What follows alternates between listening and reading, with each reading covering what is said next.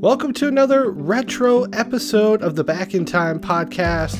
This week, we're going to take a listen to one of our older episodes here, really one of our favorite horror movies from the 1990s, really more of a slasher movie. We're going to be taking a listen to Scream from the archives. Make sure you guys subscribe to the podcast, Apple Podcasts, Google Play, Castbox, Spotify. Every episode's up on YouTube. JD has his blog. I have the video entry that I do every month of top 10 things you didn't know. So right now there's Back to the Future and Batman Returns on there, 2 episodes. Check everything out. Of course, you can follow us on Twitter at BackInTimePod. I'm at KAutry29. JD is at UnjustJustin. Let's go ahead and get to the Scream episode. Enjoy. Saving herself for you? Baby, now that Billy tried to mutilate her, do you think Sid would go out with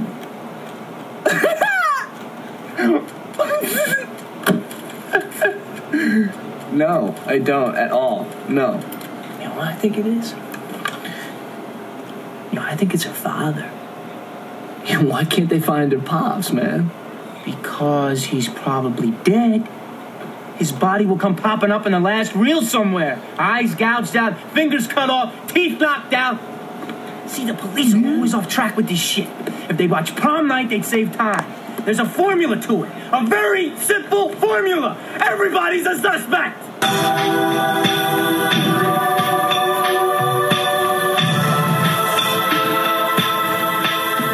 All right, we're back. You just listened to a scene from Scream. Looking forward to getting into this. Now, real quick, JD, before I jump into the review, I know we talked about this a few weeks ago. We haven't had one, but I've got to shut your big yapper for the day. Oh, que horrible. Okay, and it's actually going to go to 2 people. And I want to throw a big old shut your big yapper to Justin Timberlake and also to David Krumholtz, who are now shaming Woody Allen after starring in his movie. So I think that's bullcrap.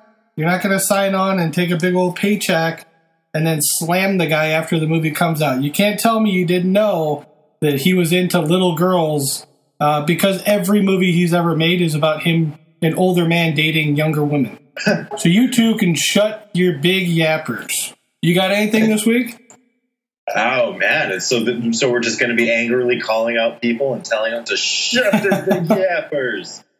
You don't have to angrily call somebody out, but that just got my blood boiling, and I was just like, you know what? Shut your big yapper. We need a little intro tune for that segment. I'll work on it. You know what? I got to shut your big yapper. You didn't make an intro tune for that segment, Kyle. You shut your big yapper.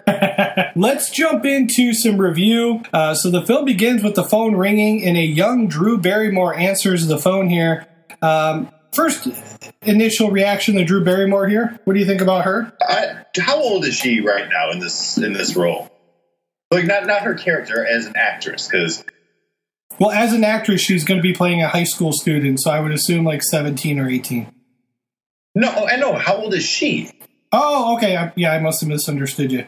Okay, so she is 42 years old, so she's 21 in this movie. Okay, because I'm not fully buying her as a high school student. I went to high school, okay? I've met plenty of other high school students, and they didn't look like her.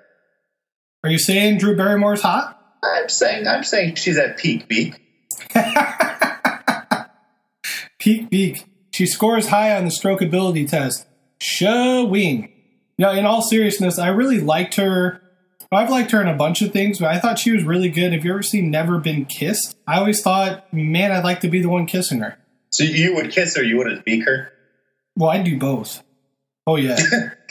Oh, it'd be all. You need to learn about the birds and the bees, my friend. Actually, I think I would, if it were to happen, I think I would pull a Jim from American Pie and just go, and you know the rest. Yeah, twice. You did it twice, buddy. So anyway, the caller says he must have called the wrong number. She hangs up. He calls right back again, and he just wants to talk with her. Kind of strikes up a conversation here. He says, I just want to talk. She says they have 900 numbers for that. She hangs up again. Phone rings. Obviously the same person again. He wants to know, what's her favorite scary movie? She says Halloween. Casey's now getting into the conversation. When the caller wants to know her name, he says, I just want to know who I'm looking at. And she starts to get freaked out. She hangs up on the caller again. This time the caller is getting really pissed because she keeps hanging up on him. And when he calls back this time, he screams, "If you hang up on me, I'm going to gut you like a fish." So Casey runs to lock all the doors. She wants to know what he wants. He says he wants to see what her insides look like. What do you think of this beginning part of this opening scene? It's kind of creepy, the phone call part. It is a creepy scene. It's a great setup. It creates an intimate level of horror between a character and then an unseen presence. It's just the phone, you know? Right. It makes the phone scary. Which is why caller ID sales tripled after this movie. She says that her boyfriend will be here any second, and he's big, and he plays football, and he'll kick your ass. The caller says his name wouldn't be Steve, would it? Casey is now hysterical. The caller tells her to turn the patio lights on, and we reveal Steve tied up and gagged with blood all over his forehead. He tells her he wants to play a game. It kind of sounds like Saw. He makes her turn off the lights on the patio. The first question is, who is the killer in the movie Halloween? Since it's her favorite movie, this should be an easy one. If she gets it right, it's Michael Myers. The second question is, name the killer in Friday the 13th. She screams right away, "Jason, Jason, Jason. I've seen that movie 20 goddamn times." And the caller says, "No, well, if you did see it 20 times, you would know that Mrs. Voorhees is the killer, and Jason didn't show up until the sequels." Lucky for her, there's a bonus round, but poor Steve is out. Casey turns on the lights, and Steve is just guts spewing everywhere. It's pretty gruesome. The final question is, what door am I at? There's two main doors, the front door or the patio door.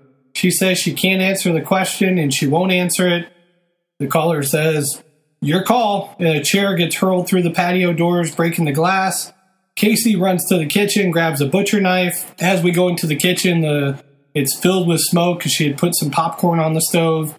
Inside, we have our first shot of Ghostface here, albeit from a bit of a distance. But what's your first impression here of the killer? He's pretty haunting. I always like the way that he looks. I think it's the classic black with the white mask, so right. He can sneak around very creepily. But it's very human and very supernatural at the same time.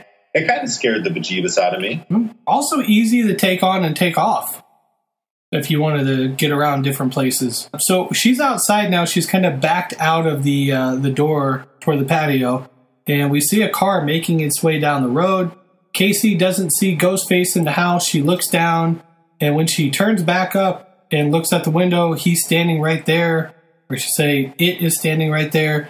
Breaks the glass. Casey gets away. She runs toward the car, but Ghostface catches her and stabs her in the chest and in the throat. Casey's being choked when she kicks Ghostface in the nuts, which, as we remember from Monster Squad, there's only one way to kill a werewolf, but if you want to get it down for a little while, just kick it in the nuts. Wolfman's got nards. And that's episode 3 if you want to go back and listen to it in the archives. So anyway, she tries to yell as she sees her parents walking into the house, but she can't because her vocal cords have been damaged from the knife. She watches them go inside. She's kind of whispering like, Dad. And obviously they can't hear her. Ghostface pushes her down. And we see he does take off the mask, so she knows who kills her, but we don't get to see who it is, and she gets stabbed to death. The parents go inside to a smoky house. They yell for her. The mom gets on the phone to dial the police, but what she hears on the other line is Casey's lifeless body being dragged and just kind of like gurgling. The phone finally cuts out. The mom is told to run next door and get some help. I can't remember from my notes earlier, but what's the name of the family next door? Run to the who? Mackenzie? There you go. Yeah, run to the Mackenzies, which is a shout out to Halloween as the kids are sent to the Mackenzies after Jamie Lee Curtis sends them over. The mom runs outside to go get help. When we hear her scream bloody murder and the camera goes outside, we see Casey being hung by her neck with her guts coming out of her stomach. And she's in the front tree in the yard, and that's our opening scene here. pretty gruesome. I can't think of a better opening scene in recent memory. What do you think of this? All right, I want to come at this from two angles. The one I want to say as a viewer, yeah, it's gruesome, it's terrifying, it sets the tone for the whole movie. It's brutal, it's scary, it's good, it's freaking good. But at the same time, I want to call it out for its lackluster ability of really telling a story in a space. Okay. Like, realistically, how did they string her up to that tree? I remember being 12 years old and thinking, like, when did they have the time to hoist her body up and to tie it around the tree and to get it there? And then where do they run to their car? Do they hang up the phone? Like, logistically, like, none of it happened. That's a good question, but if we go back to our interesting facts, we'll remember that they had to make 7 or 9 different cuts to this movie. So there may have been a scene where we watched her get hung that they had to cut out to get that rated R. Oh, okay, fine. I'll award you a point back for that. But I still think that, and it's a theme that like will come up from me throughout the movie. It seems they cut a lot of corners on explanation, really putting together a logical explaining of the space where the horror movie exists. Okay. Like, even so, like, what is this house that she's in? There's so many doors and windows, and she's running around and she locks like 18 different sets of things. Why are they all unlocked? It's you know, and I know that it's playing on the horror movie tropes where the doors are always up. You have to lock the door. You can't answer the door. You don't answer the phone. Those things have to exist for them to really like turn it upside on its head. But to me, a lot of that is kind of, I wonder, is that them being convenient, or is that just it being lazy? Okay. No, those are all good points. We're going to flash to a bedroom where we meet Sydney for the first time. She's typing away at a computer, which I found funny for 1996, just because it's still at like its infancy with like online and stuff like that. First impression of Neve Campbell. with that, whatever she's wearing? Not so much what she's wearing, but like what do you think about her? No. That's what I'm going to focus on, is that little gown she's wearing. What is that? How old is she? I don't know. Apparently she's 12, but she's playing an 18-year-old here. I don't know. It's weird. This was really her breakout role. Now, she was in The Craft, which also came out in 1996, a little bit earlier in the year, with one of our favorites, Fairuza Balk, who I saw at the convention. She has not aged well. That movie also has a big character from this movie. Her boyfriend, Billy Loomis, Skeet Ulrich, is in that. So she hears something and she goes over to the window, and her boyfriend is climbing through it. It kind of startles her a little bit. This is a nod to the movie that Wes Craven originally directed, which is A Nightmare on Elm Street. Apparently, at some point, somebody comes through the window in that movie, although I don't remember it. Any thoughts on that? Do you remember that scene? I vaguely. It's been a few years since I've watched that. Okay. I know it's going to be up near our list to review soon. Yep, we'll get to that at some point. So anyway, his name is Billy. Skeet Ulrich is the actor. So because she screamed when he came through the window, we hear her dad knocking on the door.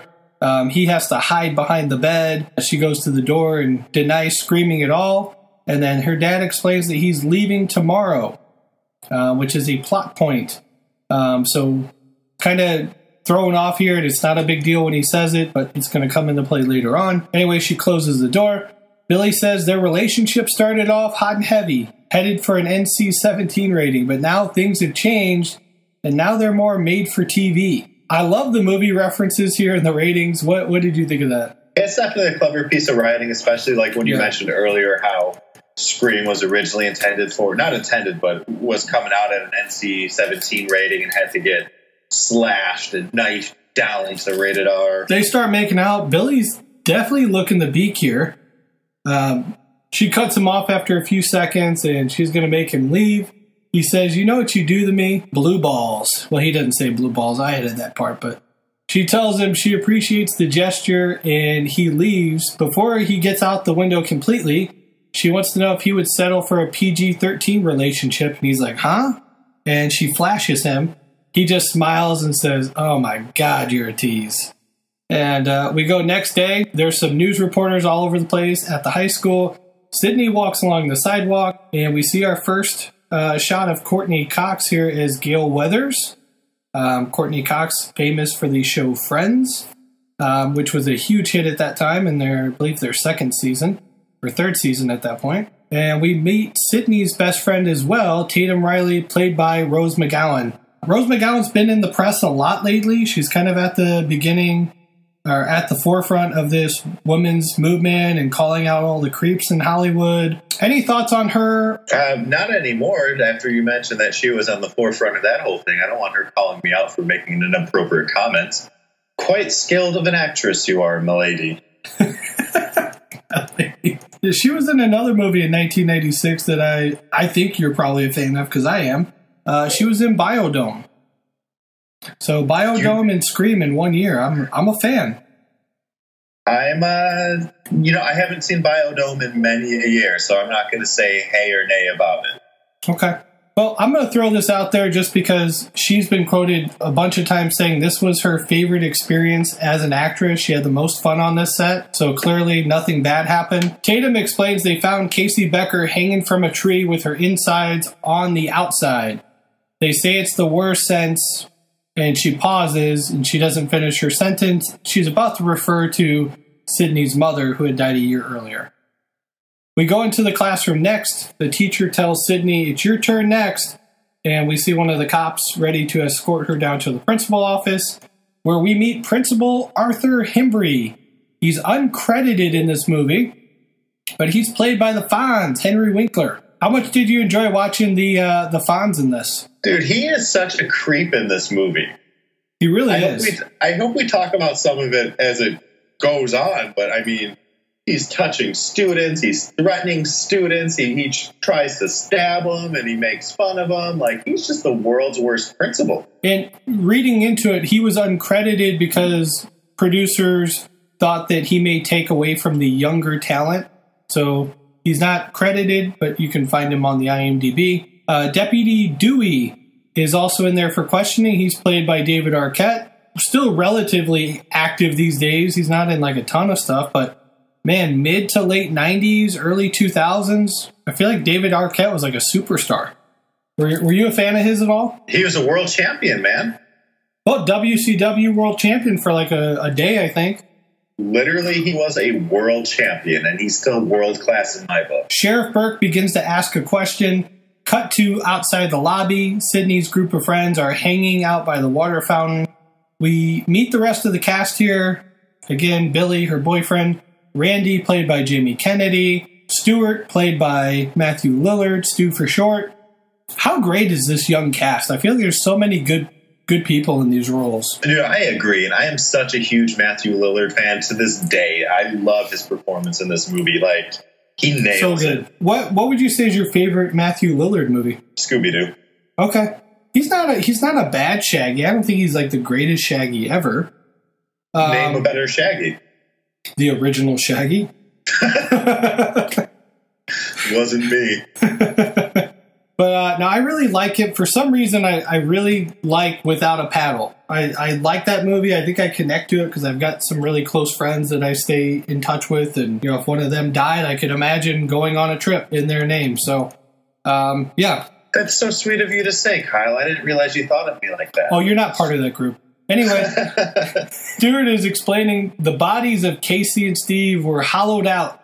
It would take a real man to do that. Sydney wants to know how someone could do it. Stuart begins to explain when he gets cut off, and Sydney says, "Hey, Stu, didn't you used to date Casey?" He says, "Yeah, for like 2 minutes." Tatum comes to his rescue and says, "He was with me last night." Randy says, "Did he really put her liver in the mailbox? Because I heard they found it in the mailbox next to her spleen and pancreas." Tatum tells him to stop because she's eating. Billy looks annoyed that Stu keeps talking, and Tatum wants him to shut up as well. So we end that scene there. What did you think of this in terms of, what Stu had to say? Because he starts to get pretty detailed about how the killer would have done it. And then he's kind of cut off by Billy at one point. Little breadcrumbs that they're setting up. I think it does a good job of sort of exploiting the relationship between all of the characters. And you got the wide range of funny to serious and then just complete batshit crazy that Stu is. Absolutely. He's crazy. He's a sociopath even before, like, you find out how crazy he is. I like that Tatum kind of comes to the rescue, and she's like, well, he was with me all last night, so it couldn't have been him. So we got to take him off the list of potential suspects at that point. Sydney gets home from school. She calls Tatum to see if she's going to come over to her house. She sits down and turns on the TV, and all the stations are talking about is the murder. She stops on the one with Gale Weathers, and Gale is saying, this isn't the first time the tiny town of Woodsboro has dealt with a murder. Just a year ago, Maureen Prescott was murdered. Sydney turns off the TV at that point when the picture of her mother comes on the screen. She lays down to take a nap. She wakes back up. It's now black outside. It's past 7 o'clock. The phone rings. Tatum apologizes for being late. She says she's on her way, but she's going to swing by the video store. Man, what would you give to be able to swing by a video store these days? I would give $9.99 a month. Netflix, open up a video store, please. That'd be awesome, wouldn't it? Honestly, why not? We talked about before. They have so much freaking money. Open up a video store. That would be such a baller move for them to start opening up movie stores after they put Blockbuster out of business. It really would. Just them being like, well, remember when you should have bought us for $40 million and you passed? Yeah, we're worth over $100 billion now. The caller, we get another phone call, and this time it's not Casey Becker. The caller says all the stuff is like straight out of a movie. Sydney keeps saying, yeah, very funny, Randy. Yeah, this is hilarious. The caller says, the question is not who I am, it's where I am. He says he's calling from the front porch. Sydney goes to open the door. She says, I call your bluff. And when she opens the door, no one's there. And she looks around the porch. We don't see anything. It is kind of eerie, though, because she's kind of out in nowhere. But to your point a little bit earlier, she has a lot of doors in her house, too. This is not a tiny house. There's back doors, side doors, closet doors. I mean, geez. Well, and this is another part, too, that sort of like confuses me, because her house is in the middle of nowhere, right? As Definitely. was Drew Barrymore's house. Yep. But then there's still like the town and the school, and this last scene they were just out by this like little campus. What is that called? The middle of the campus. It's a thing. The quad? Yeah, they're like in this quad area. Shut up. And to me, it's just like there's no rhyme or reason to like the layout. There's no purpose to where they are and why. Whereas take a movie like Halloween, you're always watching the characters walk from one place to the other. You get to see the layout of the neighborhood. You know how close the houses are. You know where the school is. You know where the hardware store is. And this is just like a jumble of like random locations that are just all these big set pieces that exist in their own world. And I always get frustrated by that. Even later in the film at Stu's house, I mean, he's in the complete middle of nowhere. And again, another giant house. So apparently everybody in Woodsboro is absolutely loaded, and they all have about 10 acres of land. I mean, that's what you would have to assume.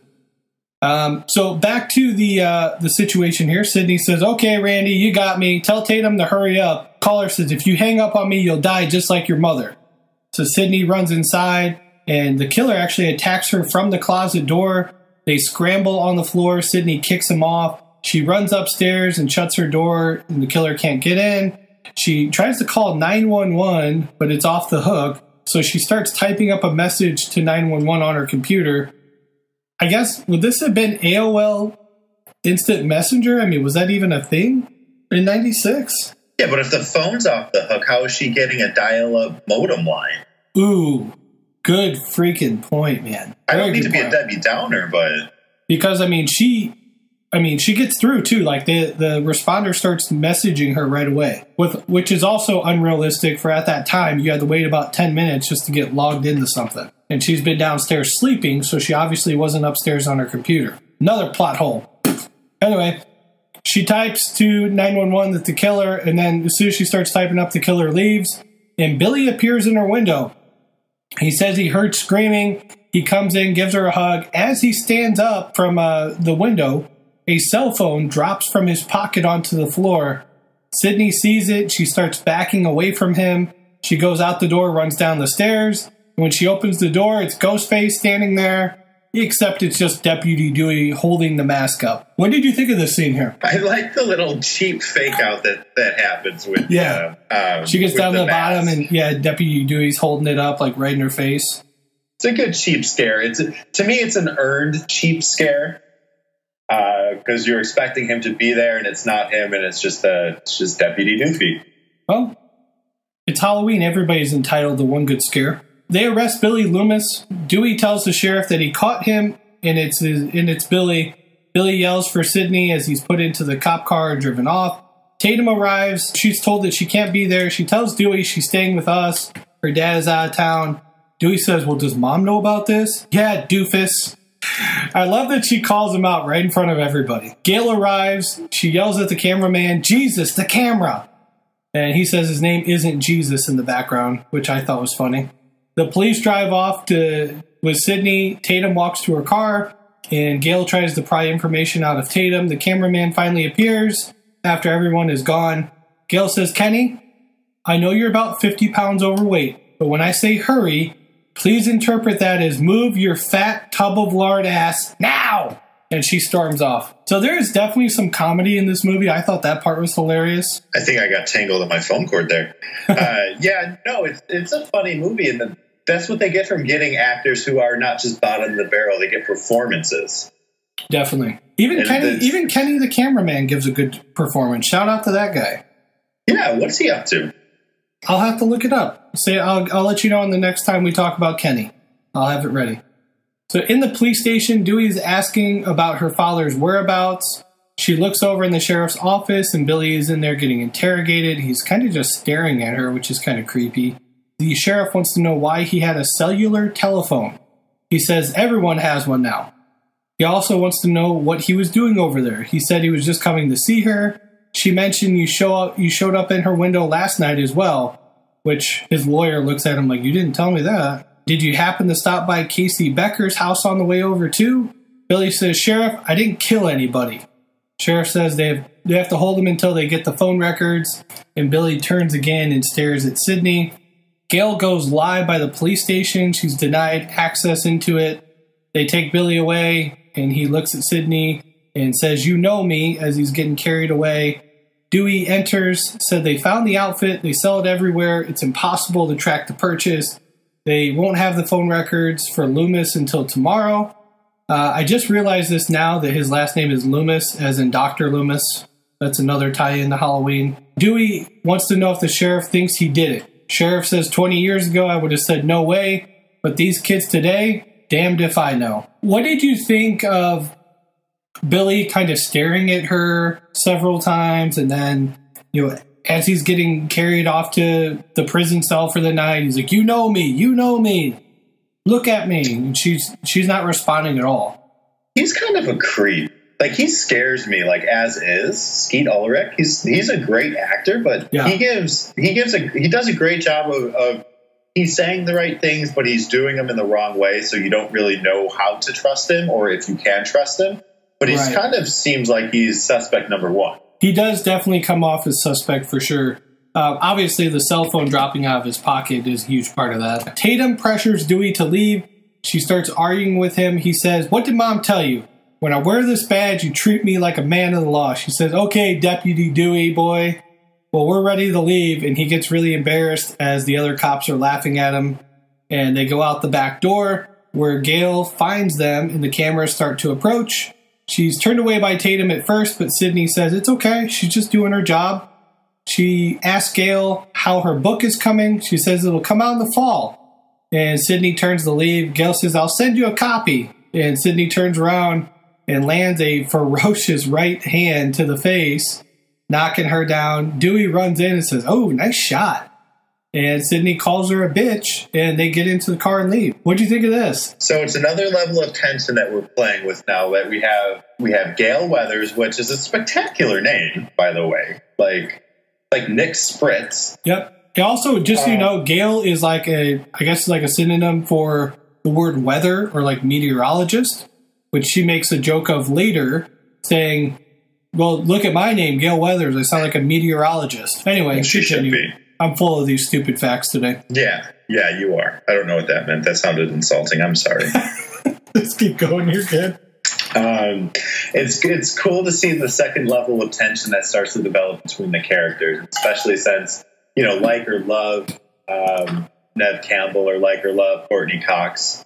They work well together. Yeah, I love this. Watching them fight is fun. I love this next scene. We're in Tatum's bedroom, and she keeps reacting to the punch, kind of playing it over and over again. She's like, I'll send you a copy. Bam! Bitch went down. So she's more excited about Sidney knocking out Gale than anybody. The phone rings. Her mother comes in and says it's for Sidney. So Sidney goes and answers it in the other room because it's 1996, people. We don't hand somebody a cell phone. There's these things called cords, and you have to stay within a reasonable distance. So she's got to go to the living room. She answers, and the person says, hello, Sidney. Poor Billy, boyfriend, is an innocent guy. Didn't stand a chance with you. Looks like you fingered the wrong guy again. That sounded gross. Dewey comes running out from the bedroom, but the killer's already hung up. I couldn't help but laugh at this scene because of Scary Movie, where Dewey comes running out, and he's like, I told you not to bother me when I'm cleaning my room. And he's in his underwear. With his little vacuum cleaner. He's got the vacuum. So I cannot take this scene seriously because of that. There's nothing wrong with that. No. Next day, we hear the news. Sidney Prescott's daughter of Maureen Prescott was brutally killed last year by convicted murderer Cotton Weary. She was the key witness whose testimony put him away.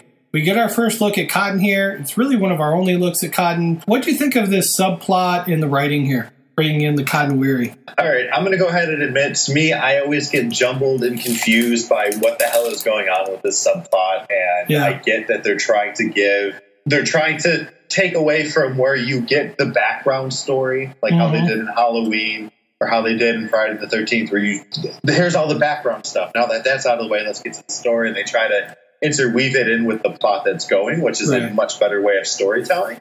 But to me, it just sort of gets lost in the shuffle, and I'm always left being like, wait, what? What exactly happens? Who killed the mother? Why is Liv Schreiber in this movie? Like, why isn't Liv Schreiber in this movie? No, he's Cotton Weary. I know. I'm just saying. Why would he be? Okay, good. Why isn't he in it more? So Sidney gets out of Dewey's cop car, and a reporter comes over to ask how it feels to almost be brutally murdered. Would you like to take a guess at who this reporter is? And I'll give you one hint. She's from a very scary movie, a very popular scary movie. Is it Linda Blair? It is Linda Blair from The Exorcist. I thought that was cool that they got her in this movie. And I have to admit, I did not recognize her because The Exorcist was 1973 and this is 1996. She's not a little kid anymore. That's true. But I was excited to watch her after I knew she'd be in it. Once again, she delivers. Yeah, always. She's got a whole 7 seconds. I hope she got paid well.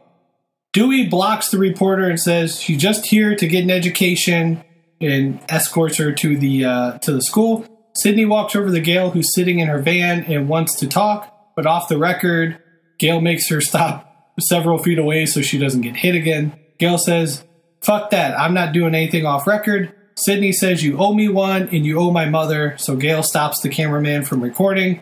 Sidney wants to know why she had to write the book. Gale says someone was going to write the book anyway, might as well have been me. Plus, you got what you wanted. They're going to gas him. They're going to put him away. Sidney says, you still believe he's innocent, don't you? Gale says, not one word of his story has ever changed. That night, Cotton was drunk, and he was sleeping with your mother, and she believes that someone planted blood in his car, framing him. And Sidney says, I saw him leave wearing his coat, and she says, you saw someone leave wearing Cotton's coat, but it wasn't him, and the killer is still on the loose.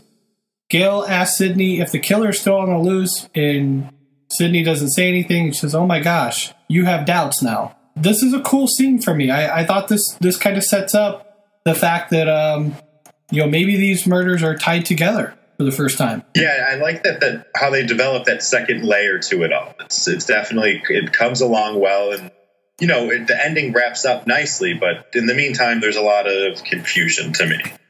Kenny thinks they should start rolling and run with the story, but Gale tells him they need proof.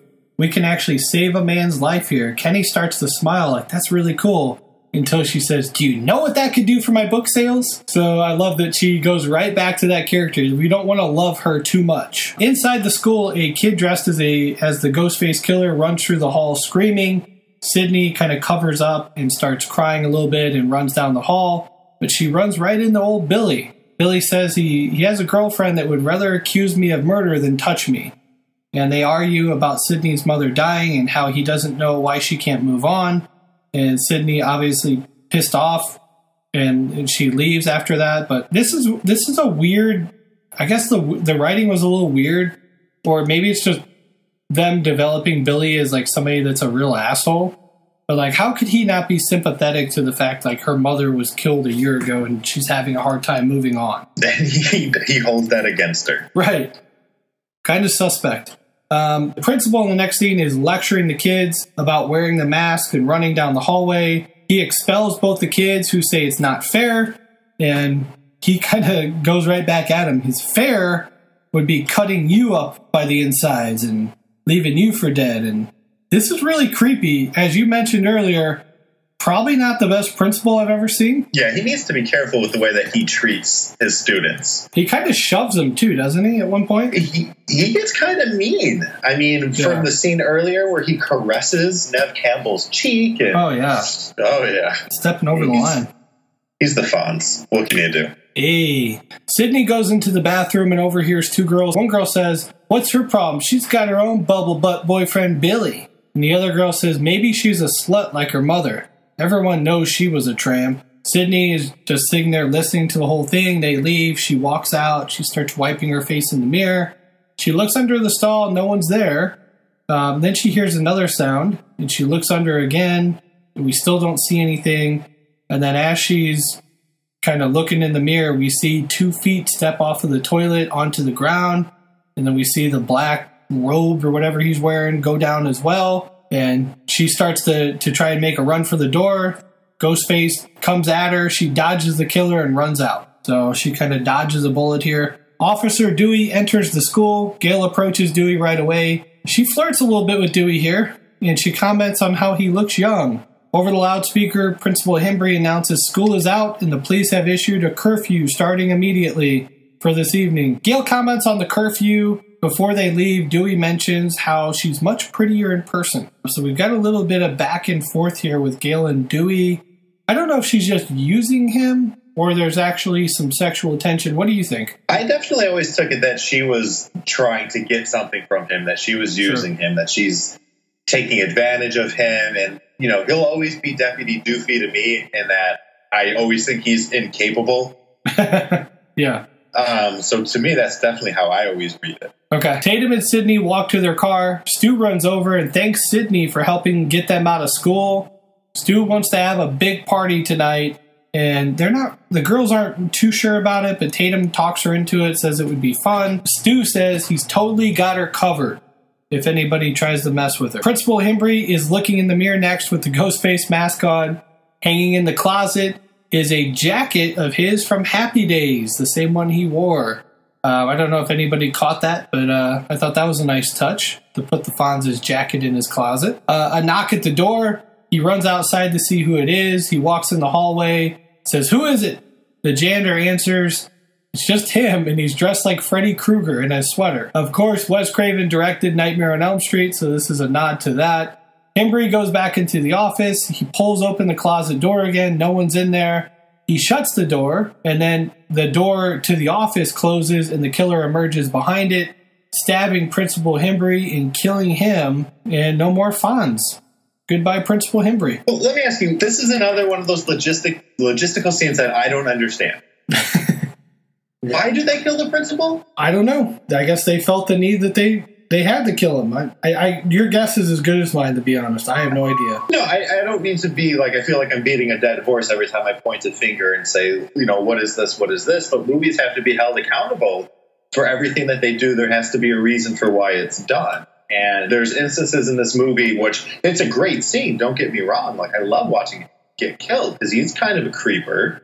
He's kind of mean. And he sort of, you almost feel like, yeah, that's what you get for being the asshole principal, you know? Right. But even so, like the scene in the bathroom, you know, like this is the second time that they've come after Neve Campbell. And what's their end game as the killers? Are they just screwing with her? Are they messing with her head right now? Are they actually planning on killing her? Are those botched attempts? Do you get what I'm saying? They can't kill her because she's a virgin, so she keeps outsmarting him right now. So that's what you think it is? You think that, you know, looking at it from like you have to look at the pieces that you have to make the puzzle that you want. Right.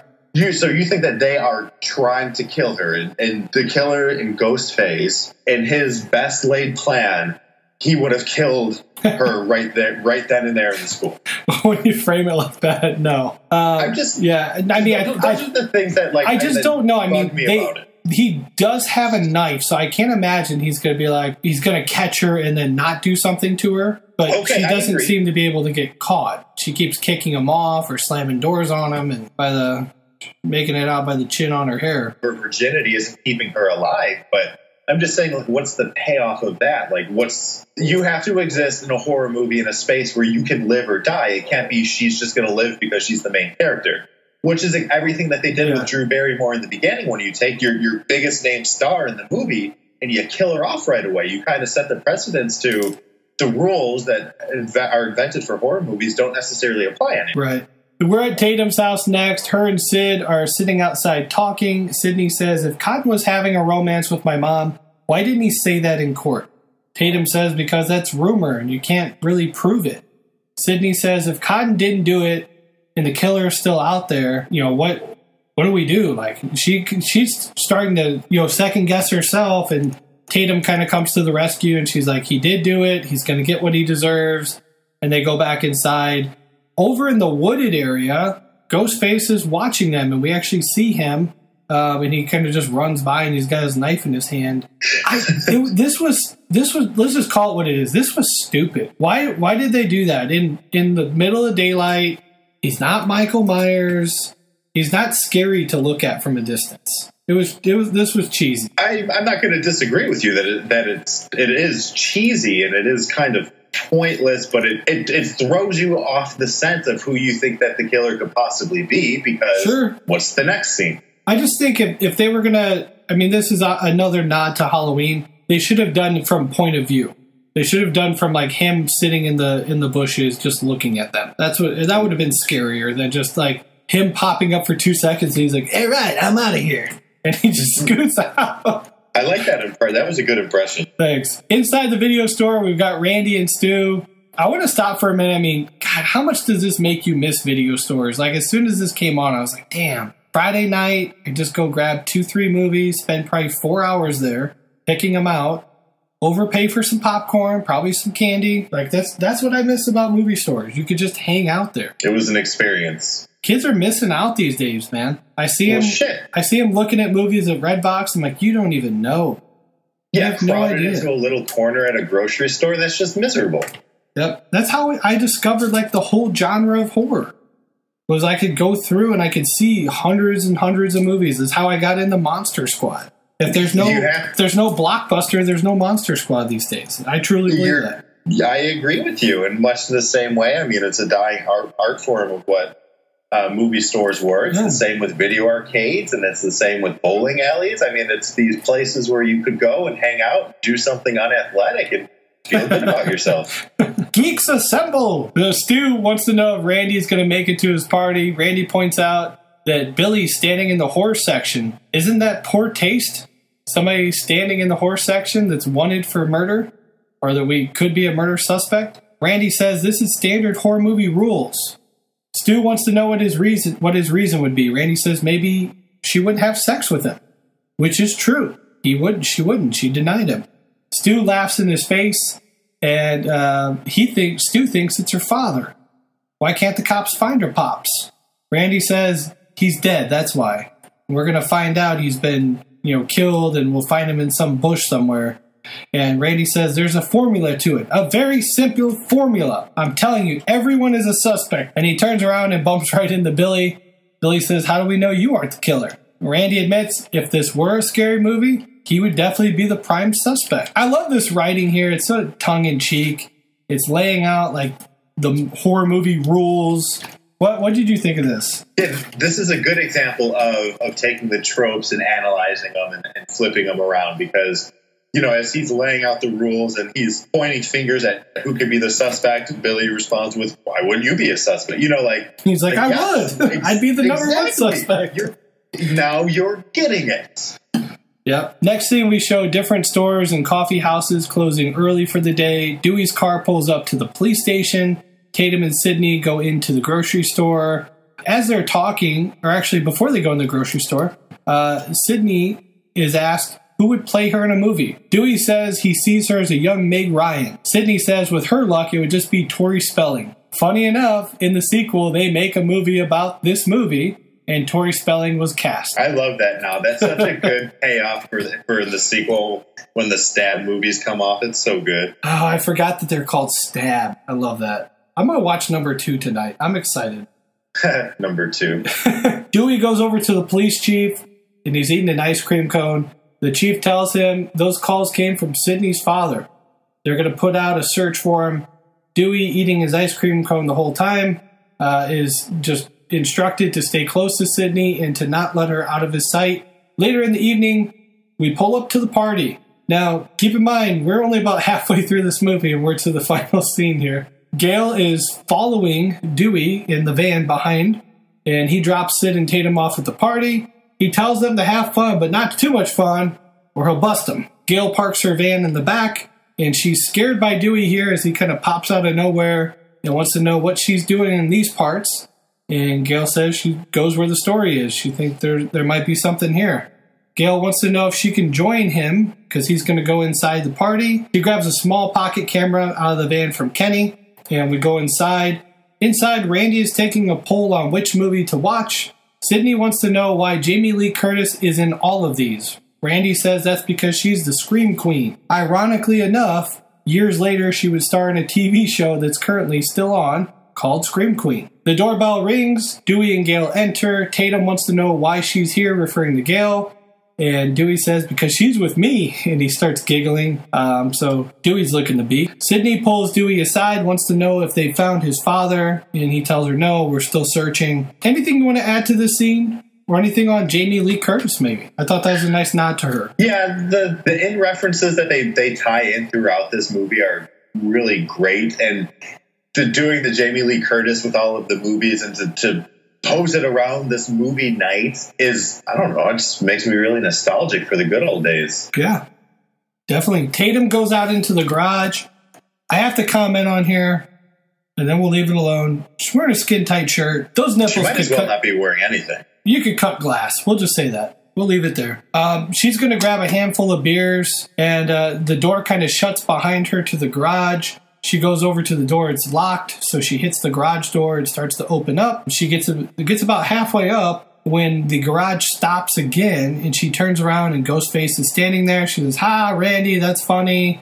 And he shakes his head no. She walks over to him, and that's when he pulls out a knife and cuts her arm at first. Tatum kind of runs from him a little bit and then knocks him down with the freezer door and then starts throwing beer bottles at him, hitting him, and the bottles are breaking. The door's still locked, so she runs back over and tries to get out through the animal door in the garage, but she gets stuck about halfway through. So Ghostface opens up the garage, and she's going to get smashed to death here by the garage door and the beam of the house. Pretty gruesome here when it makes that snapping sound. And then we just see her hanging there. What do you think of this first kill scene here at the house? Okay, I'm gonna touch one time on logistically between the door getting locked and then magically getting unlocked for him, and the garage door not having any safety precautions or mechanisms, or the fact that he could get just beat to shit with those glass bottles. Like, I mean, he gets hit in the nads, he gets hit in the face. Like, that's, I don't know that he's going to be as spry as he is after getting, pegged like that. But with that being said, it's a really great and brutal scene. It's just, to me, poorly laid out. Sure. I do think because she's not very big. She's probably like 120 pounds at the most, probably 110. I think the garage door could take her up. Okay. So that's fair. I'll give it that. I appreciate your counter argument. So, yeah. Potato penis. The party's leaving. Sydney's yelling for Tatum. Billy appears in the door, kind of startling both Stu and Sydney. Billy wants a moment to talk with Sydney, and Stu tells them to go upstairs into his parents' room and get some privacy. Randy walks over and says, "What's Leatherface doing here?" There goes my chance with Sydney. Gail enters the van. Kenny says, "Damn it, I've got delay," and he guesses it's about 30 seconds. In the bedroom, Billy and Sydney sit down for a talk. Billy apologizes for being selfish. He apologizes, and so does Sydney, and she says it's from her past post-traumatic stress. She admits that she's lying to herself about who her mom really was, and she's worried that she's going to turn into her mom. Billy says it's like Jodie Foster in Silence of the Lambs, where she keeps having flashbacks from her father.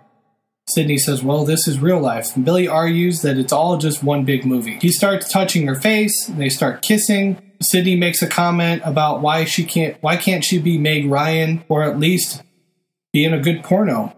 Billy says, are you sure? She says yes, and they start making out. What do you think they do? Just cuddle or something? No, I think the Beak Express is here. It's arrived on time, and Billy's going to beak. I wonder how many listeners are going like, why do they keep talking about beaking? Should we give a little subtext to that? Maybe we should just do an episode all about beaking. Go back to our Mighty Ducks episode. That's where the beaking began. Where the beaking began. Quack, quack, quack.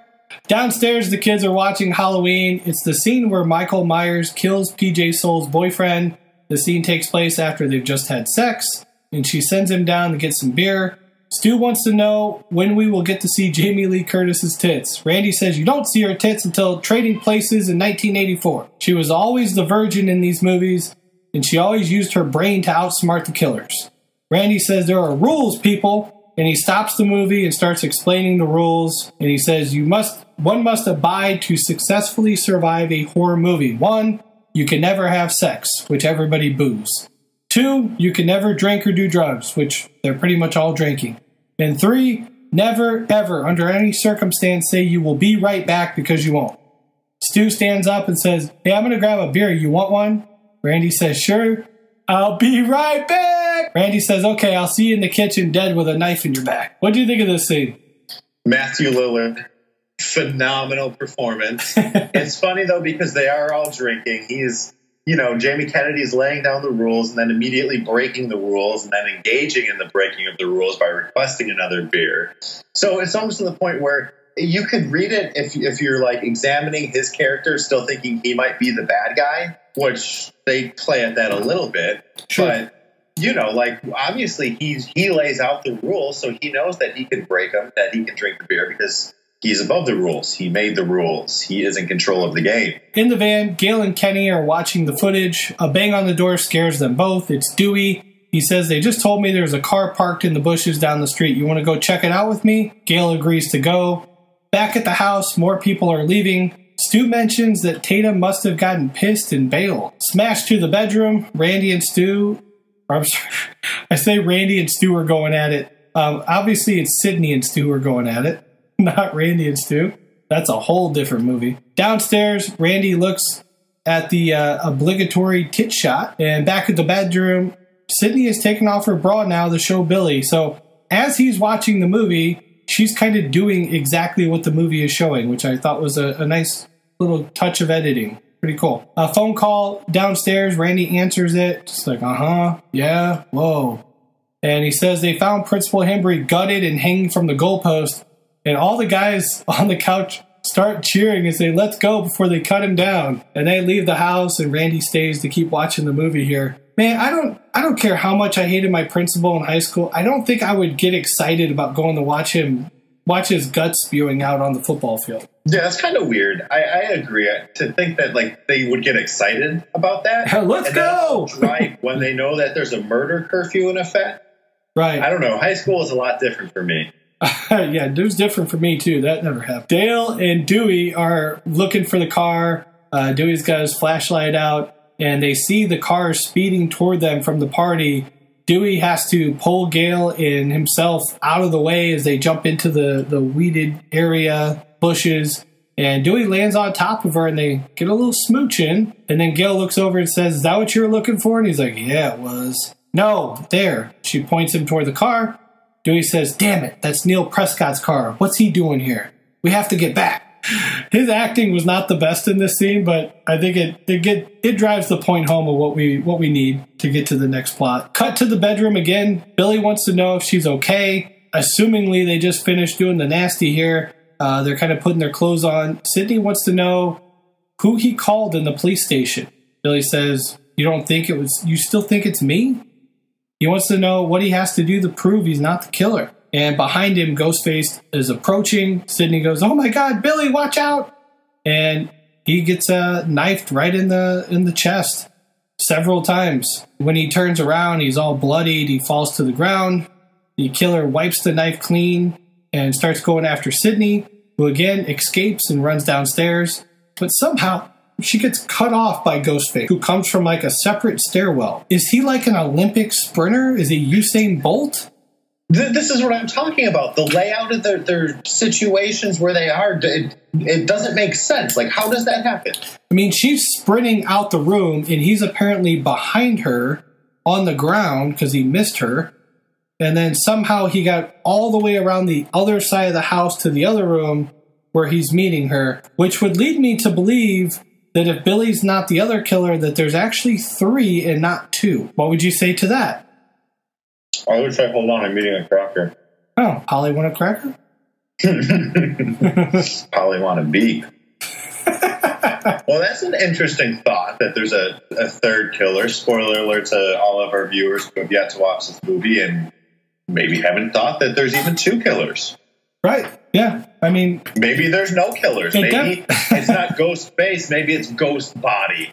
Yeah, I mean, just by the way that he seems to be everywhere, I would just assume there's 2. We don't know yet because we haven't finished it, but I'm thinking there's 3 now. She kind of goes backwards and runs to another room. She locks the door. She's in an attic, it looks like. She goes to the window, and she gets her whole body out, and then when she turns back around, the killer grabs her hand, and she stumbles backward and lands on the boat on the outside. Now, again, I know this is a movie, but you just landed on a boat. The only thing cushiony there is going to be a seat, but you're going to hit the top of the seat with your back. It's like it almost seemed like she landed on a mattress. It was just like she just bounced out. She was like, well, fine. I'm just going to keep running. What, anything to say to that, or do you not get caught up on this stuff? That one, I don't know. I mean, the fall's not that great. I would think that she's going to fall and get a gear shaft up her ass or something like that. But that's what I'm saying. Like, she's going to get poked with something falling from 20 agree. feet. It's not an easy fall, and she takes it like a champ. Well, she's already been poked by Billy. What's that going to hurt? She looks... She looks towards the garage, and we see Tatum dead. She starts crying, and she starts running out. Randy's still inside watching Halloween, and he's watching the scene where the killer is right behind him, right behind Jamie Lee Curtis, and he's yelling at the TV, just turn around! While saying that, Ghostface is literally right behind him, about ready to stab him to death, and all he needs to do is turn around. Sidney pounds on the van door. Kenny lets her in, and they're about ready to watch Randy get killed on the tape delay, when Kenny goes, oh, shoot, tape delay. And he goes out, and they look at the front door of the house, and it's wide open. And then when he turns to the left, he gets his throat slashed and killed. Sidney slams the door and exits through like a small door between all the equipment and the back door of the van, escaping again. Dewey and Gale, actually, I'll stop there for a second. Anything you want to add to these scenes here? Yeah, but this time at least it feels that they are trying to go through with the actual killing. Like, it's not just a cheap scare. It's like they're pursuing her, they're hunting her down. It's not we tried, oh well, let's go back to the drawing board and give it a better try tomorrow. Dewey and Gale approach the house. Dewey gives her the keys to his car. He tells her to lock herself in there and call the cops. Dewey enters the house, and we hear the sounds of Jamie Lee Curtis screaming in the background. Dewey calls out for Neil, Mr. Prescott. The Halloween theme is playing in the background, that part where it's like, dun, dun, dun. And we're starting to pick up steam here in this script as well. Gale runs to the van and says, Kenny, I need the cellular. And she's looking at some dripping blood all over the van, and we realize Kenny's probably dead. So she gets in the van and starts to dial on her Zach Morris-looking cellular phone. She can't get any signal. Randy knocks on the door, and she just turns and just nails him with the phone like 3 times in the face. Poor Randy. And then she starts driving, and she's got blood all over her windshield. Kenny slides onto the windshield, and while driving, she says, "Kenny, I'm sorry, but get the fuck off my window." And she swerves, and he falls off. And then as she straightens out, she almost runs right into Sydney, who is standing in the road as well. So she swerves and crashes and flips her van in the process. I thought this was a cool scene. It kind of just built a lot of tension. We don't really have, like, the killer's not even chasing him. This is all just her own just being scared. Yeah, it's a big scene, too. Like, it's not like they're just running in the woods and tripping on logs. You know, it ups the ante a little bit. It causes, like you're saying, it's in her mind. It's all cerebral that she's going through and getting frightened by. And it's, you know, one scary happens, and then the next scary happens, and another scary happens, and, you know, Randy and Kenny, and it's just like, you know, a whole crap load happens. So Sydney walks toward the house, and she calls out for Dewey, who walks out the front door and says, "Sydney." And then he collapses, and when his body turns to the side a little bit, we see a knife hanging out of his back. Ghostface emerges from the house. He grabs the knife out of Dewey's back, and he falls to the ground. Sydney runs to Dewey's car and locks the door, but Ghostface holds up the keys, so she's not going anywhere. And then he starts unlocking it at each door one by one, and she kind of jumps to lock them back. And as she's doing that, the back hatch slowly starts to open. She doesn't hear it. She grabs the CB radio and starts to radio in that they need help. And then we see Ghostface right behind her in the car now. And Sydney avoids getting stabbed again, and she rushes out of the car, runs back inside the house. Randy approaches from outside, and then also Stu does. And Stu is pleading with Sydney that Randy's the killer and she needs to give him the gun. And Randy yells, "No, it's Stu. He's lost his mind." And she slams the door in both of their faces here. And then Billy emerges from upstairs, and he kind of falls down the stairs a little bit here. And he manages to get the gun from Sydney, who now trusts him because he can't be the killer because he just got stabbed. And he opens up the door and lets Randy in. And Randy says, "Stu's gone mad." Billy says, "Well, we all go mad from time to time." And Randy's like, "Oh, shit." And Billy holds up the gun and shoots him. And Billy just flies into a table. And then Billy licks the blood and says, "Corn syrup." Same stuff they use in the movies. Stu enters. He has his voice box and says, "See, it was all part of the game, Sydney." So what did you think of this scene? We finally know who the killers are. It's Billy and Stu. Did you know it all along? I personally didn't. You know, you suspect who you think it could be. I personally, wasn't ready for the 2 killers, because you always think it could be 2 killers, which explains a lot of they're here, they're there, they're everywhere. Right. It still doesn't satisfy the fact that he could have killed her in the cop car just now. Right. If all they want to do is kill her, he snuck up behind her. Why not just, you know, give her a knife beat to the back? Yeah, you know, why punch her in the face? I think my first impression was, oh, Randy's the killer because he lets him in right away. But at that point, I was kind of questioning maybe Billy isn't.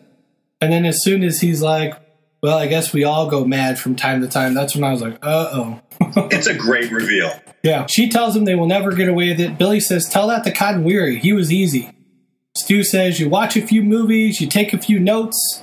Billy says, "She wants a motive." I don't believe in motive, but, you know, we did your mom a favor. That woman was a slut who flashed her shit all over town, and we did her a favor. Billy says, "How about this? Your mother was fucking my father. That's the reason why my mom left us. How's that for motive?" Another plot turn. I did not remember this. I completely forgot that the reason Billy's doing this is because her mom was cheating on his mother with his father. Yeah, to me, it's a convoluted subplot point that, like, it's all the backstory. If you could watch it all separately, maybe it'd add up. But I'm just kind of like, it's like, whoa, okay. Yep.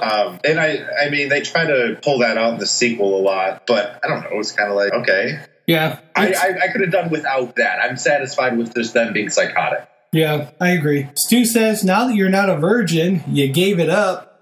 Now you have to die. Those are the rules. We have a surprise. You're going to love this." And he goes in the back, and he comes back in with Sydney's father, who's gagged. He's got tape on his mouth. He puts the voice box in her father's pocket, and they explain that he's the prime suspect. He went on a killer spree, lost his mind. Left everyone for dead except for us. We escaped. And then killed himself with a shot to the head. And then they start to stab each other to show that they've barely escaped murder themselves. Stu gets stabbed first. He screams in pain. And then he stabs Billy even harder. And Billy gets pissed at Stu and says that went a little too deep. And Stu gets stabbed again, but this time Billy gets him like 2 or 3 times.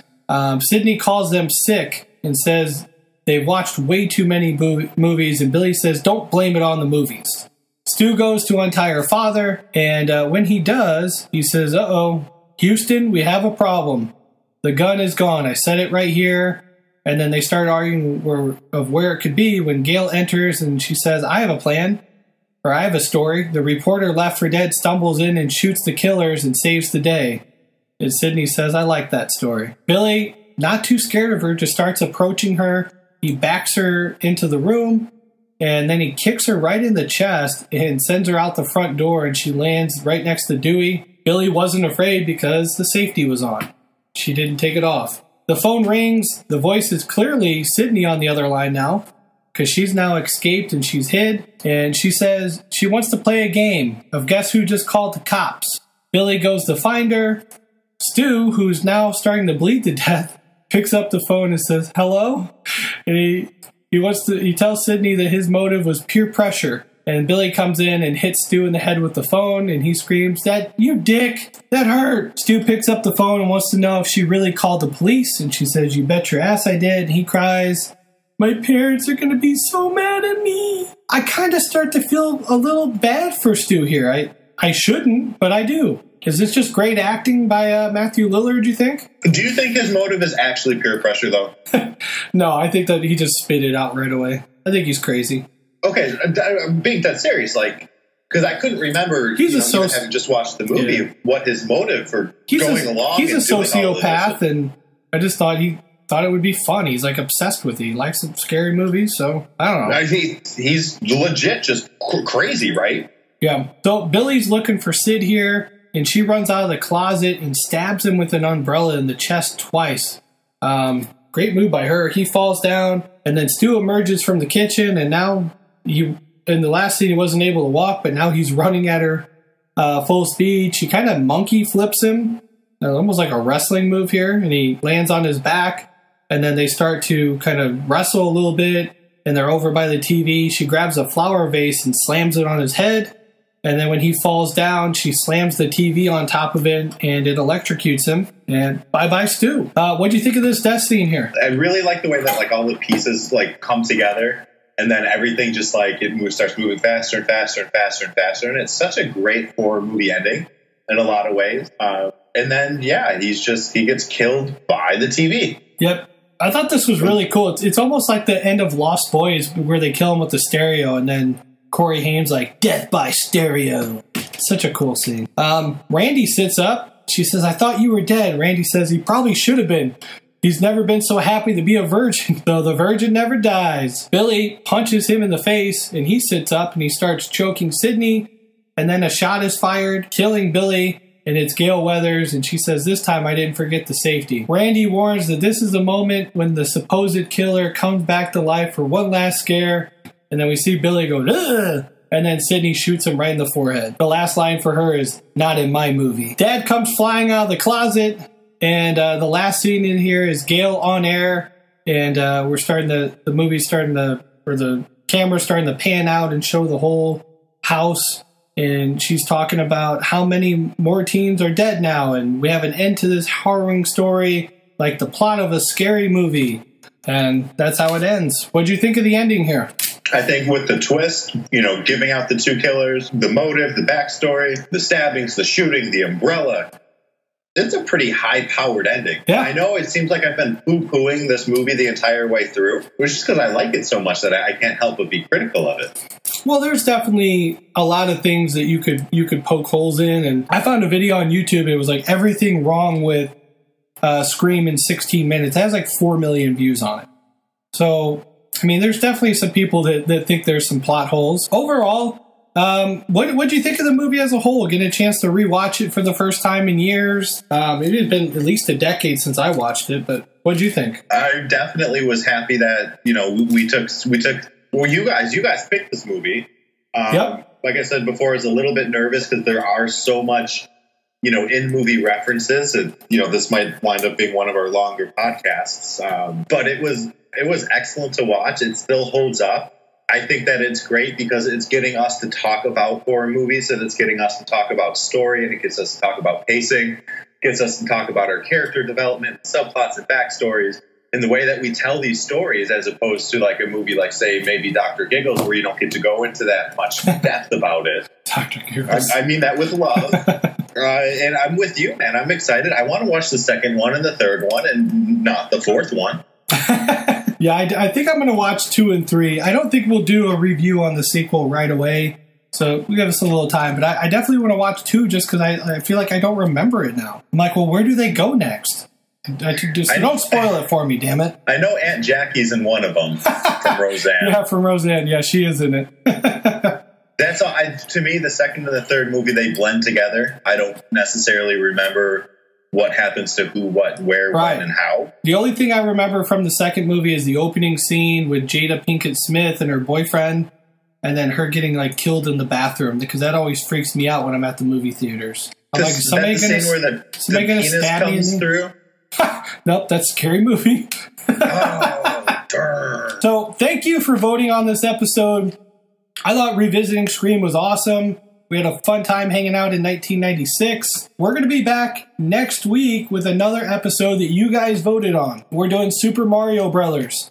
So get ready to strap it in and get ready to hear. I'm definitely going to be anti-Super Mario Brothers. I think Justin's going to be surprised at how well this movie has not aged well. And we're going to have a lot to talk about with Super Mario Brothers. There's some okay performances, and then there's going to be some, what the hell is this? But I'm looking forward to covering it. I think this will be a fun episode to listen to. Hear us go back and forth. Maybe we won't agree on a lot of stuff. Who knows? Up on our Twitter right now, I'm going to put a new poll topic up. Let's pick the first movie for February. I'm going to run this for a week. So when you're listening to this, it's going to be either Thursday or maybe Wednesday at some point. So you'll have between Wednesday to Wednesday of this next week to vote. Let's do comedy movie. So JD, let's jump into a comedy. Let's pick some to choose. What do you want to go with here? Are we talking straight comedy? Are we talking kids comedy? Are we talking sports comedy? Just anything that makes us laugh? Anything that makes us laugh. You know what? Boy. Let's do this. Let's go Sandler. So we have some parameters set up here. Let's pick 4 Sandler movies and see which one wins out. So which ones do you want to put on the list here? We want to go big Sandler now? Big Sandler? Sure. I mean, I first comes to my mind that it has to be Happy Gilmore and Billy Madison have to be on the list, right? Okay. So if we cover Happy Gilmore, what might we talk about in that episode? Lots of Carl Weathers. Carl Weathers, good old Chubbs. So if we're going to do the other Adam Sandler movies, I'm going to pick one right now. And I know we had talked about doing this, but I'm going to add it to the list. Let the fans vote. Let's put in The Wedding Singer. What might we talk about if we do The Wedding Singer? Lots of great haircuts, how creepy the limo driver is, and Steve Buscemi. Awesome. Third movie on the list is going to be Billy Madison. Billy goes back to school to inherit his father's hotel empire. What might we talk about if we do Billy Madison? Easily how Eric is one of the most malicious movie villains ever. That guy is crazy. And I'm not saying anything against Shooter McGavin. I know I didn't mention him when we talked about Happy Gilmore. But it's 2 movies where the movie villains are just insane. I also like Principal Moses in that movie and his secret life as a professional wrestler. That always makes me crack up. The Blob? Yeah, the Blob, I think he is in that movie. And then the 4th movie, I'm going to pick, all right, let's do Bulletproof. So this is, more like action comedy. So it's a little bit of a different twist. We got Damon Wayans, we got Adam Sandler. What might we talk about if we cover Bulletproof? I have no idea because I've never seen Bulletproof. Okay. Well, I'll give you the quick little line here. 2 criminals, Keats and Moses, end their friendship when Keats turns out to be an undercover cop. Many years later, the 2 are forced to work together when Keats is assigned to protect Moses as a witness. And we got a great villain in this one as well. and it's James Caan, and he's playing the main guy that wants to kill Moses for snitching on him. It's a great movie. I really like Bulletproof. It's funny too. So those are our 4 choices. So go to the Twitter right now and vote. We've got Happy Gilmore as the first choice. The Wedding Singers number 2. Billy Madison, We Go Back to School. Or number 4, Bulletproof. You guys pick the movie, and that's going to be our first movie of February, coming at you hot. So next week we got Super Mario Brothers. So we'll hop into the DeLorean. We're going to cruise back to present day. We want to thank you guys for joining us for Scream episode 22.